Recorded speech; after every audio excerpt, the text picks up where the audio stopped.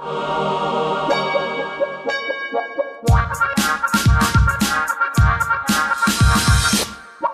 Sniffer. Hope, glorious hope. Hi. Hi. You're the Sniffer. Wow, you're optimistic for... For me? Yes. For the new year. I'm optimistic.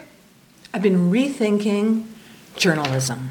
Wow, you've solved the problem of journalism in a digital era. Well, I had an interesting epiphany. And I went online. I'm part of this Facebook group called 1,000 Songs. I know and it. yeah, are you a member? I was until I quit all my Facebook groups, but at one time I was a member, yes. Oh, well, that's tough. That's another story. Yeah. So I turned it on one day, and there was a message there from Jim Shedden. And this is this dude. He's a big thinker, worked for Bruce Mao, now he's at the AGO. But he's also a really nice guy, and he's curates. He sort of, bosses a bunch of us music nerds around. So every so often he posts a song that he thinks is important and adds a fair amount of information about the artist, just in case you want some background. Well, this one was the Cowsills, The Rain, the Park, and Other Things. So I jumped into the debate. Somebody else jumped in with me. We went back and forth, and then I kind of got sent on this little musical journey that began at Facebook, sent me off to YouTube, and I ended up discovering, it was kind of like She Told Two Friends and so on and so on. Yeah. And I discovered so much about Canadian rockabilly at the end of this journey that began with a talk about the rain, the park, and other things. And so why did this make you happy about journalism? First of all, this is a really good group, and there's a really fairly high level, granted it's a bit nerdy, but fairly high level musical chit-chat that goes on here. But what it did is that it stimulated my interest enough to send me out, which I think is one thing that's very different about the internet, and it sent me out on a lateral search. Okay. To gather up information, and then when I saw little bits of information that I liked from each of those nodes, I went down and researched them more deeply, and then I came back up and I skittered back to the Facebook group and shared my information, like my links, which is very helpful. YouTube is extremely helpful in that regard. And we had, probably about a 3-day discussion about it. And let's face it, you do not get that any longer through traditional mainstream media, like, let's say, newspapers or even online papers. I'm sorry, that is truly what I think. Yeah. But here, I was able to satisfy an interest of mine, but I also had to do a lot of work to get it. It wasn't fed to me like good old-form journalism, that would be a really, really good, eight-page long article on something. This required me to go out and dig for it. Yeah, no, I mean, I think in a way it's kind of a continuation of something that's older, which is the Hobbyists Association, right? Where you can get really deeply into the history of rock and pop with other people who are also who share your niche interest or nerd interest or whatever. Back to niche. But it has the added advantage of doing all those things that the web does so well, which is allowing you to link and find external resources, and also allowing you to connect with people that you don't actually necessarily already know, and to meet those people with irrespective of geography, right? So I think it's a great kind of use of things. And also, I think much that I don't really think Facebook is a great design for things like those online clubs. Personally, I don't think it's really that well suited to it, but obviously everybody knows how to use Facebook, and so it works well for that thing. The interface is very familiar to people. And I think it makes a lot more sense than, the other thing that Facebook does is it tells you Cathi Bond liked this or whatever. But just because you and I connect with certain topics doesn't mean that I share your interest in music or whatever, right? Well, you'd be wrong if you didn't. Because I'm a Philistine. You're a Philistine now, Philistine. No, but you know what I mean? It allows you to really go deep with people who share those interests rather than what Facebook's normal thing is, which is this kind of passive sharing of likes with people that, maybe it's somebody that you share a music interest with, but maybe it's your aunt or something like that who you don't necessarily share anything in common with. So I think it is very cool. But the thing that's also neat about it is that, first of all, I guess maybe it's because it's Canadian, but it's very well mannered. Nobody gets in there and starts hurling abusive terms around. And it would also be great for anybody who's younger, who wants to just kind of come, join, and listen and learn. Because the stuff that goes up there is really interesting. And it's not just rock. But I would say, it's pretty much anything from like the 1940s. Like he Right. had something on yesterday about Lullaby of Birdland. Okay. And then a discussion on, anyway, I'll start nerding off here. But yeah, no. I mean, and maybe this relates to your comment about journalism, is part of this is the role that Jim Shedden is playing, right? Is that he's essentially curating the discussion by posting documents about, he's initiating the conversation, which people then sort of carry on and add to and so forth, right? So he, in a way, is acting like a journalist, what we would expect of a journalist in an online forum, right? That he's curating the experience, but he's also providing, and this I think is super important, and I really think that Spark needs to be doing this more.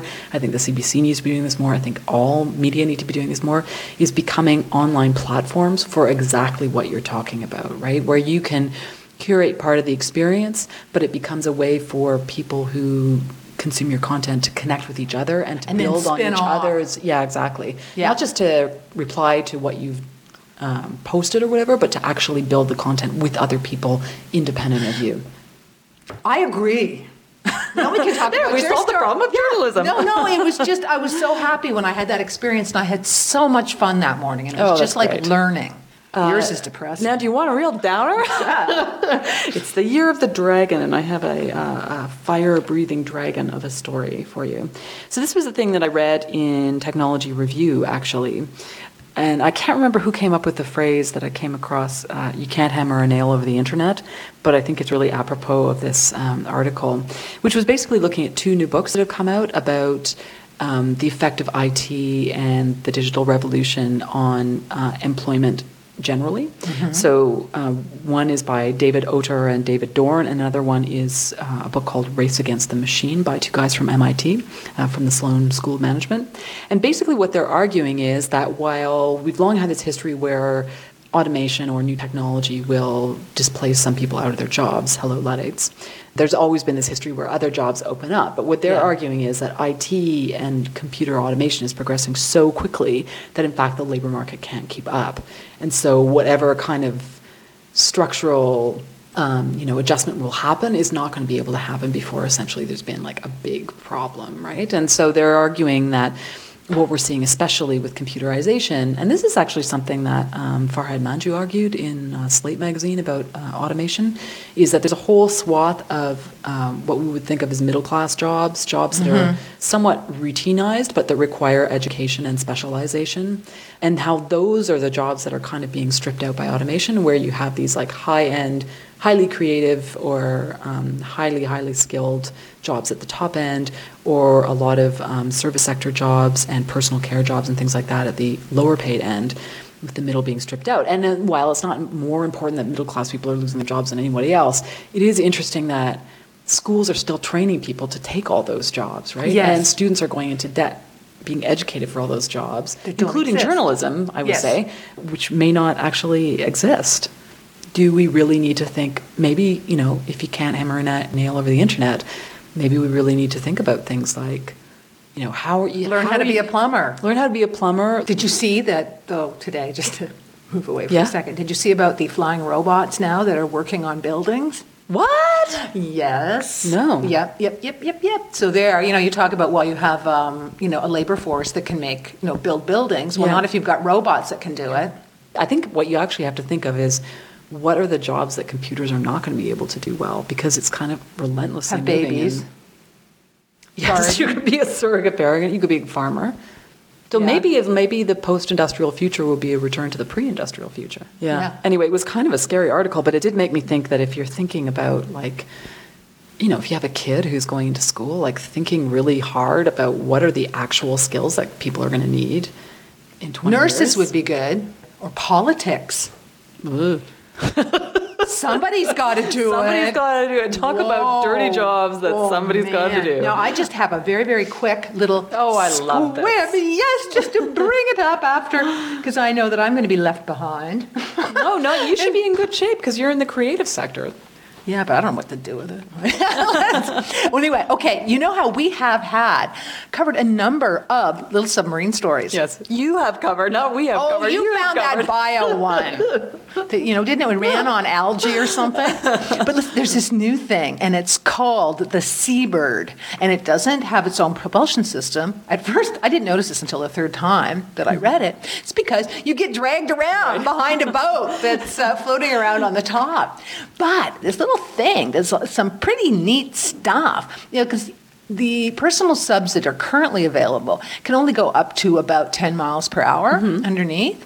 The little Seabird, baby, it can go as fast as 40 kilometers an hour, and that's both above and beneath the water surface. Yeah, and you can do flips. Apparently, you can ride it, and it's like a roller coaster up and down. And you can basically you're going up, and then you just put the nose down, and you go down.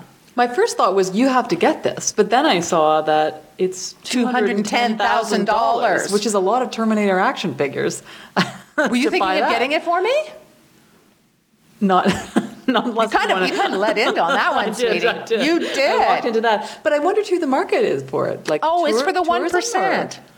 Yeah, it's like, can't you see that up on like Lake Russo or something? Yeah, like they've that, got your boat, and we'll get that for little Trent. Little Trent and his friends. Yes. Would it be terrible if it sprung a leak? But actually, it does sound like a lot of fun. Absolutely. Yeah. I would love to have it, actually. Come to the blog for links to these stories and more. thesnniffer.net. Bye.